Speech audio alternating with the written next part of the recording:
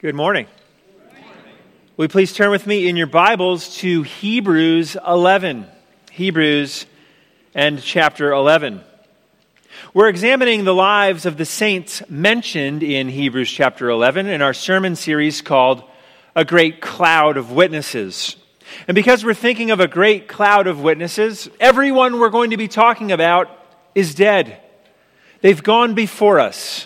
They lived their life, and they are remembered by God, by way of the author of Hebrews, for one single thing, even though every single person we're remembering did different things. They are remembered for their faith. And the conclusion to Hebrews chapter 11 is the first two verses of Hebrews 12, where we are told, having considered this great cloud of witnesses, let us fix our eyes on Jesus, the author and perfecter of our faith. So we're going through Hebrews 11, looking at these saints, and then at the end of each message, fixing our eyes on Jesus. Today we will see the faith of Enoch. Enoch. The text for today is typed out on the back of the bulletin if you don't have a Bible with you. Before I read Hebrews 11, 5 and 6, let me pray first. Blessed be your name, O Lord. You have given us life, and life today is a gift from you. So thank you for life. You've given us breath to sing praises to you this morning. So thank you for that breath which we used to praise you. Lord, we use our breath to pray, and you hear and answer our prayers. So thank you for that. The children of this congregation and community are a gift from you. And we thank you for their joyful voices that we heard this morning, singing your great truths from your word. You didn't spare your own son. You gave him up for us all. So we know, Lord, that you, along with him, will graciously give us all things. So, Lord, inspired by those children and their faith, we now ask, as we open your word, please give us all things we need from your word. Nourish us with your word. Comfort us by your word. Humble us in the face of your word, and make us more like Christ by the power of your Holy Spirit, applying your words to our hearts. Give us joy as we receive your word this morning. In Christ's name we pray. Amen. Hebrews 11 and verses 5 and 6. Let's hear the good and glorious word of our Lord. By faith, Enoch was taken up so that he should not see death. And he was not found because God had taken him. Now, before he was taken, he was commended as having pleased God. And without faith, it is impossible to please him. For whoever would draw near to God must believe that he exists and that he rewards those who seek him. The faith of Enoch. Last week we considered Abel, the second born human being. Adam and Eve were created, and then they come together and give birth to Cain. And Cain is the first older brother, and Abel is the first younger brother. Cain and Abel go out, and they offer different sacrifices to God. And out of jealousy, Cain kills his younger brother, Abel. Abel is remembered that he, by faith, offered to God what God gave him to offer, an animal. Today we see Enoch, and the main point this morning is this: faith pleases God. If you want to remember what the sermon's about, faith pleases God. And that means a couple of things. Faith in itself pleases God. Think of a child saying, "I trust you, Mom," or "I trust you, Dad." That alone pleases a parent. So our faith alone, as a gift from God, pleases him. But active faith, when we live out our faith, a faith is something that should please God. By faith, we want to please God with all we think, all we say, and all we do. And so Enoch will remind us that faith pleases God. We first learn about Enoch, not in Hebrews 11, but in Genesis 5. And you don't have to turn there because it's barely any story at all. In Genesis 5, starting in verse 21, we learn that Enoch was born, and here's what it says. When Enoch had lived 65 years, he fathered Methuselah. Enoch walked with God after he fathered Methuselah 300 years and had other sons and daughters. Thus all the days of Enoch were 365 years. Enoch walked with God, and he was not, for God took him. So what do we know about Enoch? Well, Enoch was the father of Methuselah. Bible trivia answer, who was the oldest human being who ever lived? Methuselah, right? 969 years. So Enoch's the dad of somebody who's at least known for something. And then it says he walked with God, and then God took him.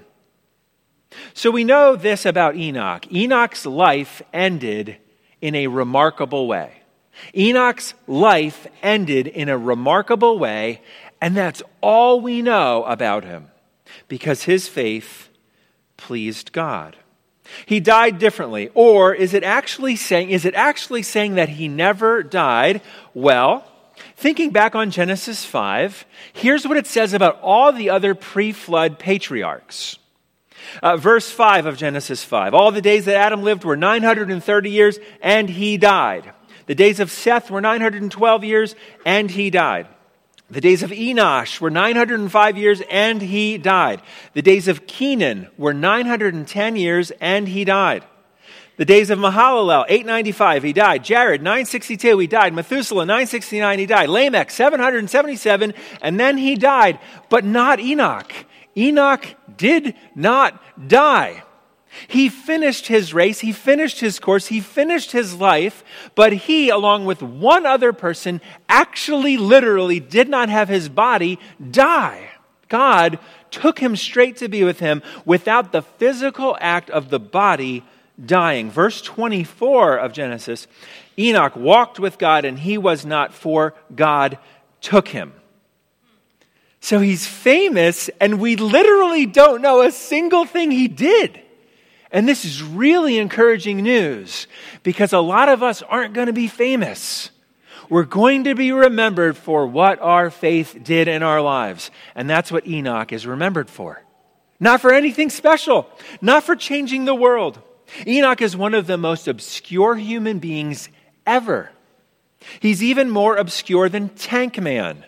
When I say Tank Man, how many of you know who I'm talking about? Tank Man. Okay, some of you think you know. I'm thinking of the man who stood in front of the line of tanks in Tiananmen Square against the communist crackdown on protest and dissent. In 1989, China was crushing dissent. Protests were raging, and there's these famous series of pictures of one man on an empty, 6-lane road in Tiananmen Square, and there's this line of tanks, and one dude stopped the line of tanks. So we know one thing he did, but he's gone from history because they didn't let him go, right? We don't know his name. We don't know what he did after that, but we do know he protested communism. He protested the crackdown of the government. He stood in front of a line of tanks. We at least know what he did, but we don't know his name. Enoch, we know his name and his Ancestry.com login credentials. We know his dad and his son and how old he lived, but we don't know anything else. And that's so interesting. That's so interesting. The author of Hebrews, and God wants us to know that people who do nothing special in the world can be remembered by the rest of the world if they just have faith in God. And that is game-changing for us. Simple faith that pleases the Lord will change the world. When a famous person dies, it's popular for people to say, "Oh, what difference did this person's life make? How did they make the world a better place?" We can't do that with Enoch. In fact, I have a fun little experiment here. I want to know who your favorite Old Testament person was. Raise your hand if your favorite Old Testament person is Ruth. Is anyone's favorite Old Testament? Yeah, here we go.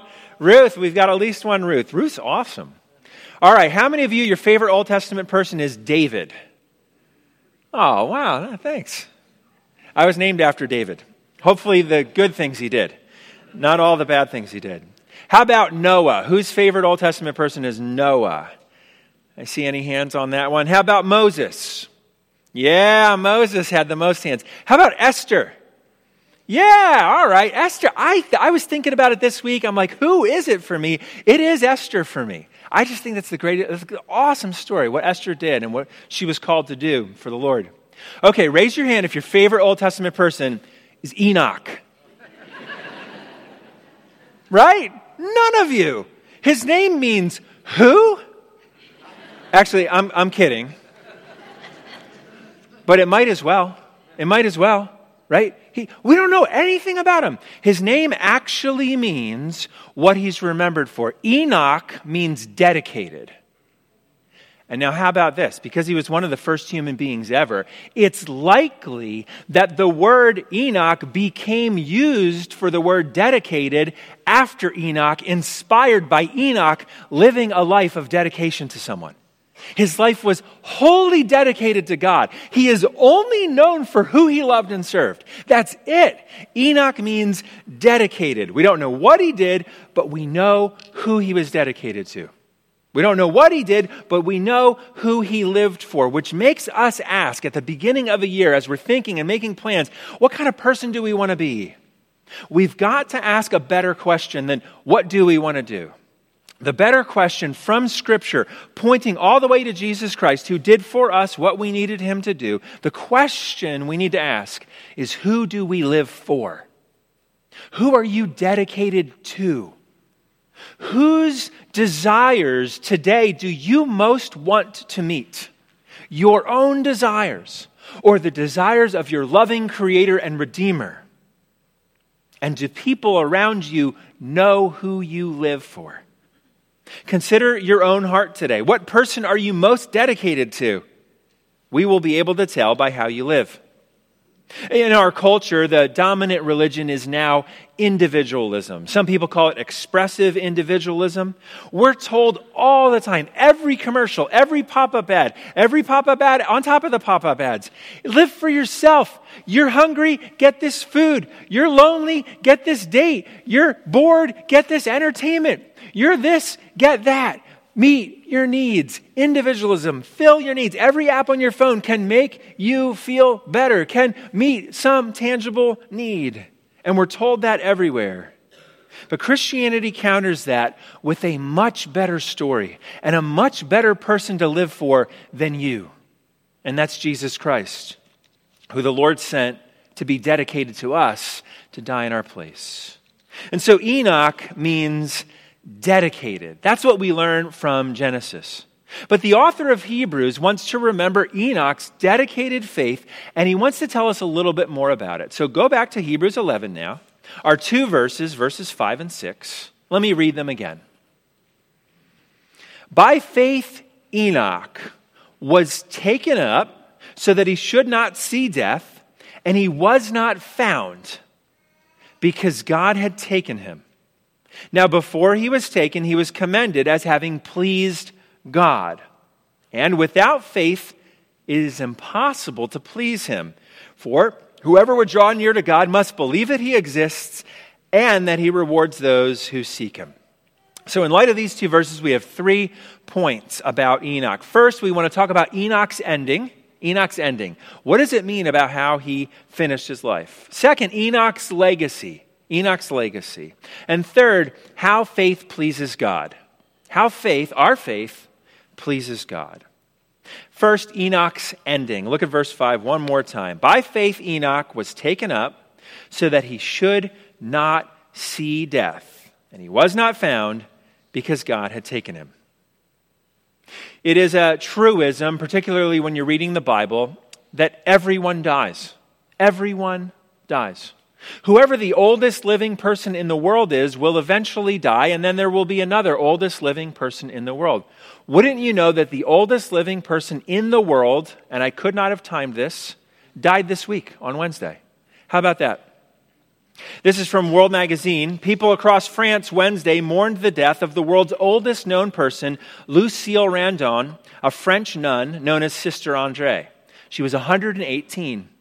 Now the oldest person known is American-born Maria Brañas Morera, who is living in Spain, and she's 115.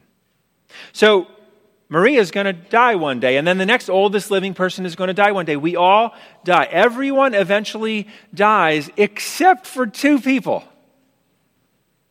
Two people in the Old Testament don't actually die. The major prophet Elijah and this guy Enoch. So of all the people who don't have to experience physical death before they go to be with the Lord, two people ever. The major prophet Elijah and this guy Enoch, who we know nothing about. Now, it makes sense that Elijah gets a special ending, right? I mean, if you've read your Bible, Elijah is a major player. His actions are used, they're geopolitically massive in the ancient Near Eastern world. So that makes sense. But Enoch? I mean, comparing Elijah to Enoch is like comparing George Washington to your town's mayor. Does your town have a mayor? Do you even know if your town has a mayor? See, you don't even know. This is the difference between Elijah and Enoch. And here's the danger for Christians as we read the Bible. Oh, David was so great. He went up against Goliath. Oh, Noah was so great. Oh, Esther was so great. Look at all these great Christians. I'm reading a biography.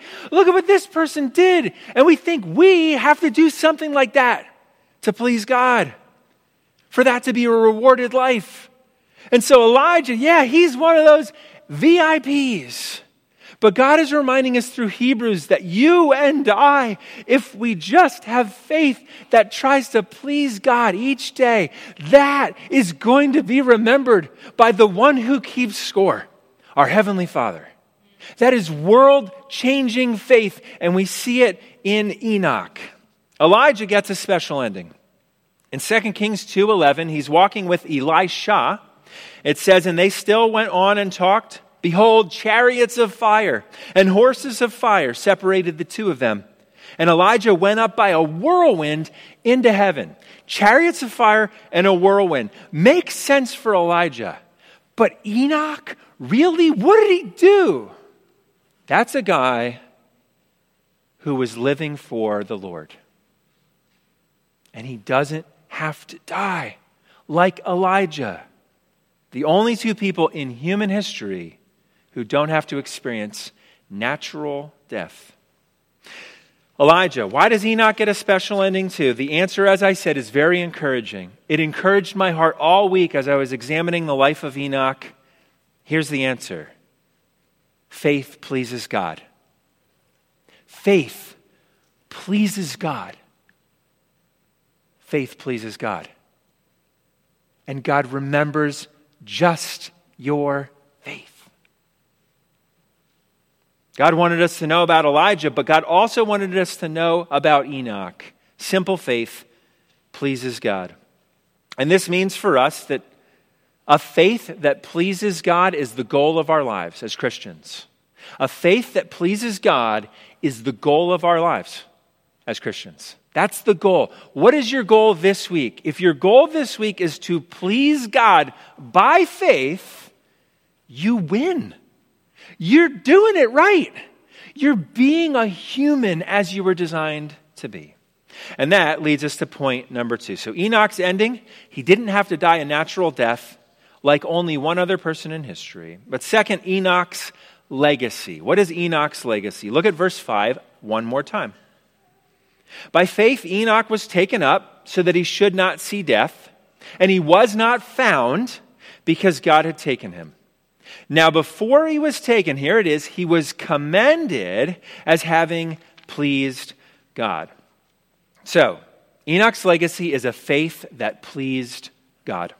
If you have a faith that pleases God, you've triumphed, you've won, you've succeeded, you've done it, you've accomplished the goal, you've been fully human, big or small, famous or forgotten, world-changing faith or diaper-changing faith. That's the goal of being human. It's why you are here on earth, to glorify God. And your faith is the thing. In the famous historic catechism, the Westminster Shorter Catechism, the first question is this. Many of you have heard this. What is the chief end of man? In other words, what does it mean to be a human? What is the goal of existing? And the answer is this: man's chief end is to glorify God and enjoy him forever. Man's chief end, the singular reason we exist, is to glorify God and enjoy him forever. 1 Corinthians 10:31, whether you eat or drink or whatever you do, do all to the glory of God. So if you glorify God and enjoy him, you are playing the game correctly, and you've done it. Well done. Many of you have been walking with the Lord for years and decades and maybe half centuries. And you desire today to just, by faith, please God, knowing that you don't have to earn your way, but through the cross of Jesus Christ, as we sang, he has earned your way to him. And as his child, today you woke up and you just want to please God. That is it. That's the whole thing. Wanting to please God with your life. And yet, the temptation for us to sin is to not do that. The temptation for our hearts in a world like we live in is to please ourselves, to listen to our hungers and our desires and meet all of our own needs and live for me instead of living for the Lord. That is the perpetual human temptation. And everyone out in the world is asking the question right now, what does it mean to be human? What is the point of being a human? And they're answering that question in more and more harmful and dehumanizing ways. We live now in a world that keeps asking the question, what does it mean to be fully human? And the answers being provided are not, please the Lord. And because they're not finding the solution, they're coming up with more and more harmful and dehumanizing ways. And so think of the major religious views of our day. The religion of expressive individualism says you, our God, express yourself to the world and have everyone affirm that, and that is what it means to be human. And that's incompatible with Christianity. The religion represented by the rainbow flag is incompatible with Christianity.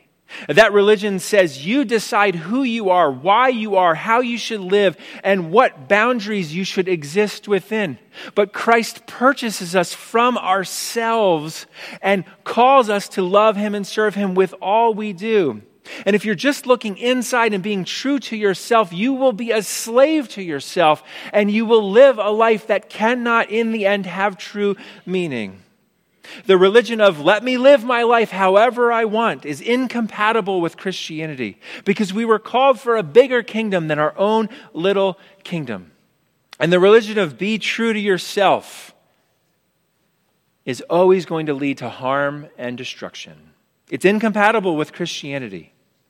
That religion will make you say, get away from me, you people, unless you add to my joy. And your world becomes smaller and smaller and smaller. That religion is everywhere. And its main truth statement is that you must live to only please yourself. But Christianity offers something so much better, so much more humanizing than that. You were created for more than just living to please your own heart. And that religion, the religion of our world, it's harming so many people, but it harms all the adults who believe it too. It leads to us willingly giving ourselves over to the feelings and the winds of the day. Your current feelings will be your master. And guess what happens if you want to live or to be true to yourself? You could not die on the cross for your own sins. And so in that world, when you seek to please just yourself more than anything else, there cannot be a Savior for you. But there is. Because the God of Enoch, whom Enoch lived to please, would one day send his son to not live for his own pleasure, but to suffer and die so that we could be redeemed and live lives that please God by faith. So Enoch's legacy is rejecting the lie of be true to yourself. He lived. We don't even know what he did, but he lived to please God. What a wonderful legacy. And you can have that legacy too. If your desire by grace through faith in Jesus is just today to please God. That's Enoch's legacy. Point number 3 is how faith pleases God. This is in verse 6. So having discussed the faith of Abel and now Enoch, the author is going to make a point about faith, which we all need to hear. And this really sets the groundwork for all the other saints we're going to read about in the coming weeks in our sermon series. Verse 6 talks about what faith does. It says, "And without faith it is impossible to please him. For whoever would draw near to God must believe that he exists and that he rewards those who seek him." So as I said, the author's mentioned two people so far. Abel, who offered to God what he had, and Enoch, who just wanted to please God. These people are historically famous because they just wanted to love God and honor God. And with those two men in mind, the author makes this point about faith. And as I was reading commentaries this week, someone said it so well that I thought, I can't reword that and make it my own. I'm just going to have to give credit. So I got two of these 2 points about verse 6 from one of the commentaries. I think it was Al Mohler, wrote that commentary. Okay, here's the 2 points on verse 6. Without faith, you cannot be commended. Without faith, you cannot be commended. And second, with faith, you cannot be condemned. With faith, you cannot be condemned. So without faith, you cannot be commended. With faith, you cannot be condemned. And that's that line, the beginning of verse 6. Without faith, it is impossible to please him. So let's talk about that first point. Without faith, you can't be commended. Commended is the word the author of Hebrews uses to say, by faith Abel, by faith Enoch, they were commended by God because of their faith. That means made right with God. That means your sins are forgiven and you are right with your holy heavenly Father. Not because of what they did, but because of their faith, which is a gift from God, which makes them right with God, which is the source and wellspring of the actions that they are remembered for. So without faith, it is impossible to please God. Commended, it means your sins are forgiven. You could give millions to charity. You could serve 100,000 bowls of soup to the hungry. You could clothe 1 billion people. You could obey every law perfectly, but this will not bring God's commendation because we have all sinned and fallen short of the glory of God, and we need a perfect Savior to die in our place. And Jesus is that. We cannot be that. You could do all these good works, and that will not make you right with God. But if there's faith, you are right with God. We put our trust in Jesus Christ, and by grace through faith, we are saved. You can't earn your way to God because we've all fallen short. So without faith, we cannot be commended. But point 2 is with faith, you cannot be condemned. Amen?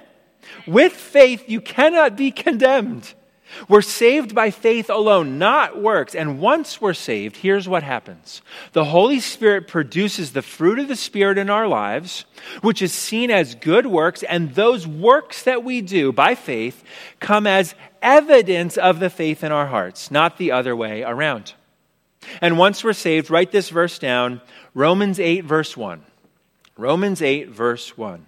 Although Romans 8:32 is another great verse to sing along with those kiddos today. I love that one. But Romans 8:1 says this, if you've got faith, therefore there is now no condemnation for those who are in Christ Jesus.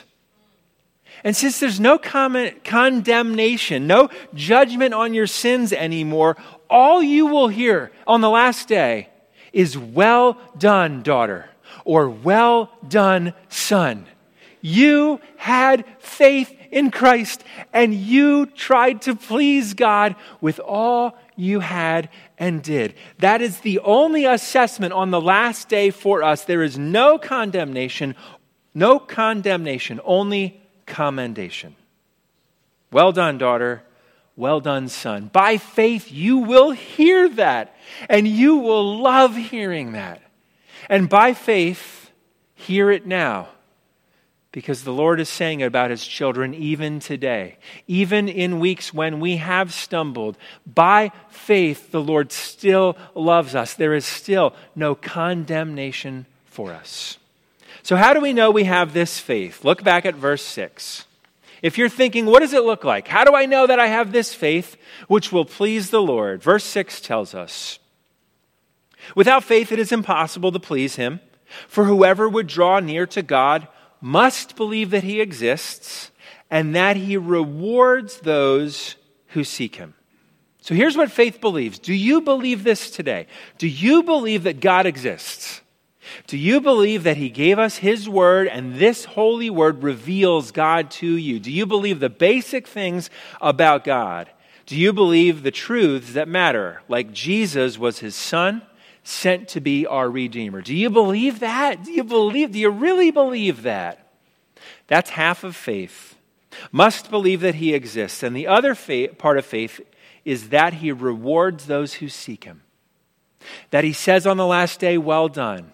That he rewards you even now with faith and hope and courage and joy and endurance to get through what you're going to face this week, which you don't even know is coming Tuesday or Thursday or Friday. I don't know either. The Lord does, and he will reward you with what you need to get through that. Faith believes that God rewards our faith, that he rewards our good works, that he rewards the fruit of the Spirit as it grows in us. And he says, look at that piece of fruit.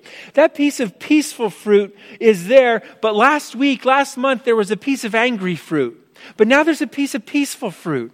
The Lord says, good, it's beautiful. The fruit's growing on this tree. I love you. You're doing great. I know it's hard. And next week you'll have another piece of peaceful fruit on that tree where another piece of angry fruit fell off. Well done as the fruit of the Spirit grows in you. Faith believes that God rewards that and doesn't give up on us. But here's the thing.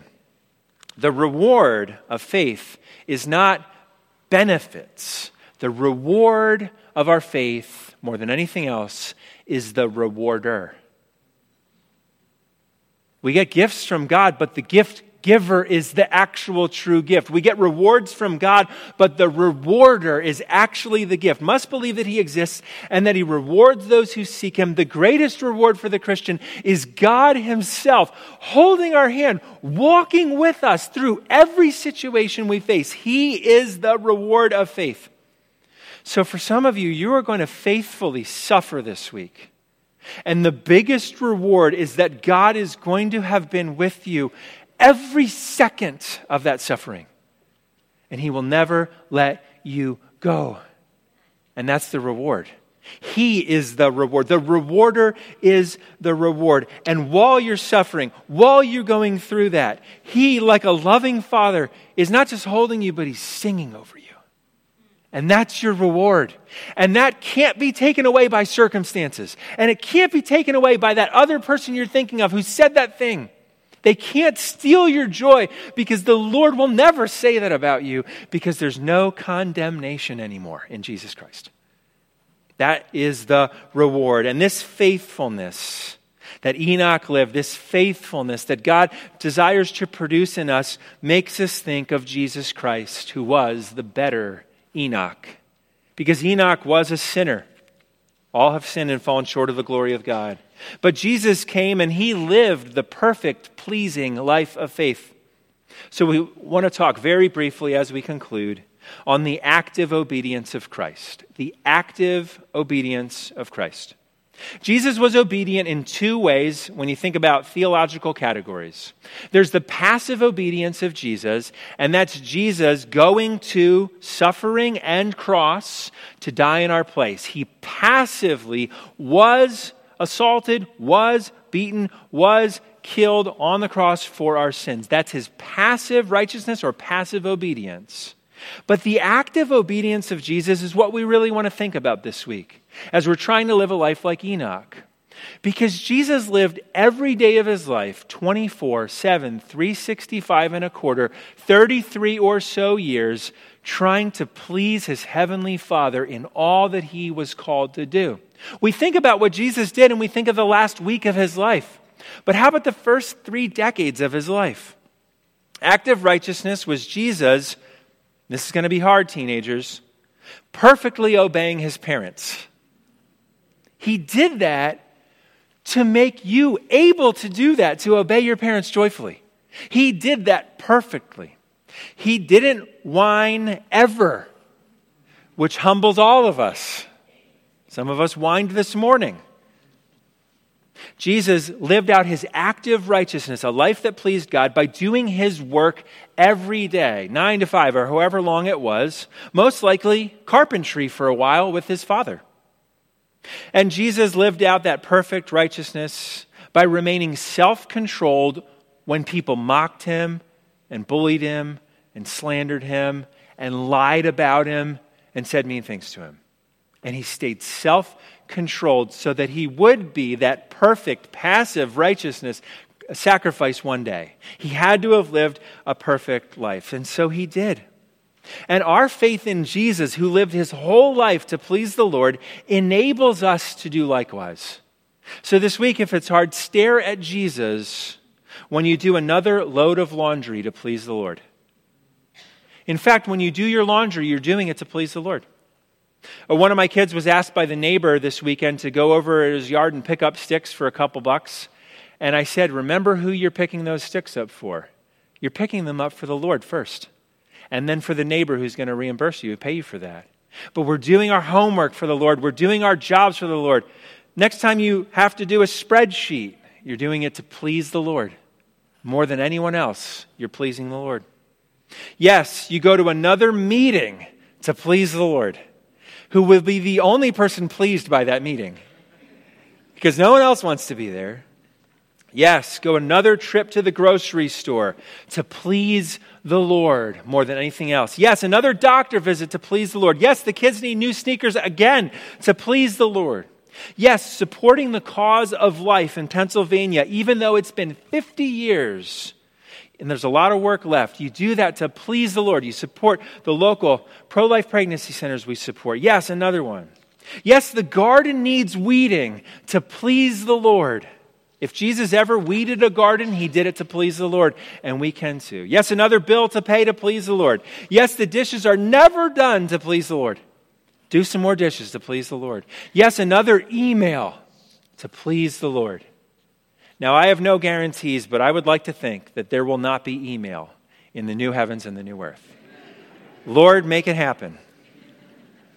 So here's the thing. Everything you face this week by faith is going to end up as one of two things. Everything you're going to face this week, emails, meetings, laundry, diapers, everything else, it's an opportunity to please the Lord. And you will do one of two things. You will receive that by faith. That email, that phone call, that doctor visit, that diaper change, that mockery, whatever it is, you will receive it by faith from the Lord and seek to please the Lord with it, or you will reject it with complaint. Everything that comes, you will receive it by faith and please the Lord, or you will reject it with complaint. Every email can please God. Every load of laundry can please God. Spreadsheet can please God. Every order in the drive-thru can please God, or every one of those things can become a complaint. Everything we face this week is an opportunity. We'll receive it by faith, like Enoch and then like Jesus, or we will reject it with complaint. And friends, my final encouragement is that when it's tempting to take the things God gives us this week and to reject them and to complain about them, we do what the author of Hebrews says in Hebrews 12. We fix our eyes not on Enoch, but on Jesus Christ, the author and perfecter of our faith. And we look at his whole life of pleasing obedience to God. And we see that Jesus gladly obeyed God in all the little mundane moments of every day. That's how he lived his life. And it pleased God. And Enoch just did that. And we're talking about him thousands of years later. And we don't even know what he did, but we know who he lived for. Some of you might be world changers, and that's awesome. But most of us are called to simple, humble faith in all the small, repetitive, and mundane things, all the little annoyances, all the little victories, and on all our interactions with other people. So in our thought life and with our phones and in our cars, let's all ask every moment, is this interaction with this person pleasing to God? That's our desire. Is this TV show I'm watching pleasing to God? Or is it just pleasing to me? Is this website I'm going on pleasing to God or just pleasing to me? Is this app helping me be pleasing to God, or is this app distracting me from being pleasing to God? Is my social media account pleasing to God, or is it pleasing to myself? Would God be pleased by the lyrics of the songs I listen to? We ask that question about everything because we are called and equipped and redeemed by Jesus to live lives by faith that please God. Enoch's legacy is a faith that pleases God. And Jesus died, and rose again, and defeated sin, Satan, and death, all the things that try and stop us from living lives pleasing to God, so that we could have victory this week, and by simple, humble faith, live a life that will be remembered for nothing but one thing: pleasing our Heavenly Father. That's a great legacy to leave. May God help us, by the power of Jesus Christ, live lives that were pleasing to God. Let me pray. Lord, this is hard. There's so many desires in our hearts and minds, so many temptations, so many distractions. Lord, today we give our lives to you. We commit to live lives that are pleasing to you, but we can't do it on our own strength. So Lord, help us fix our eyes on Jesus, your Son and our Savior, so that today our life might simply be pleasing to you, which is the reason we're here. Thank you for your love, your grace, your mercy, and Lord, thanks especially for your patience with us as we try to live lives that are pleasing to you. And as we please you with our faith, help us to enjoy you forever. In Christ's name we pray. Amen.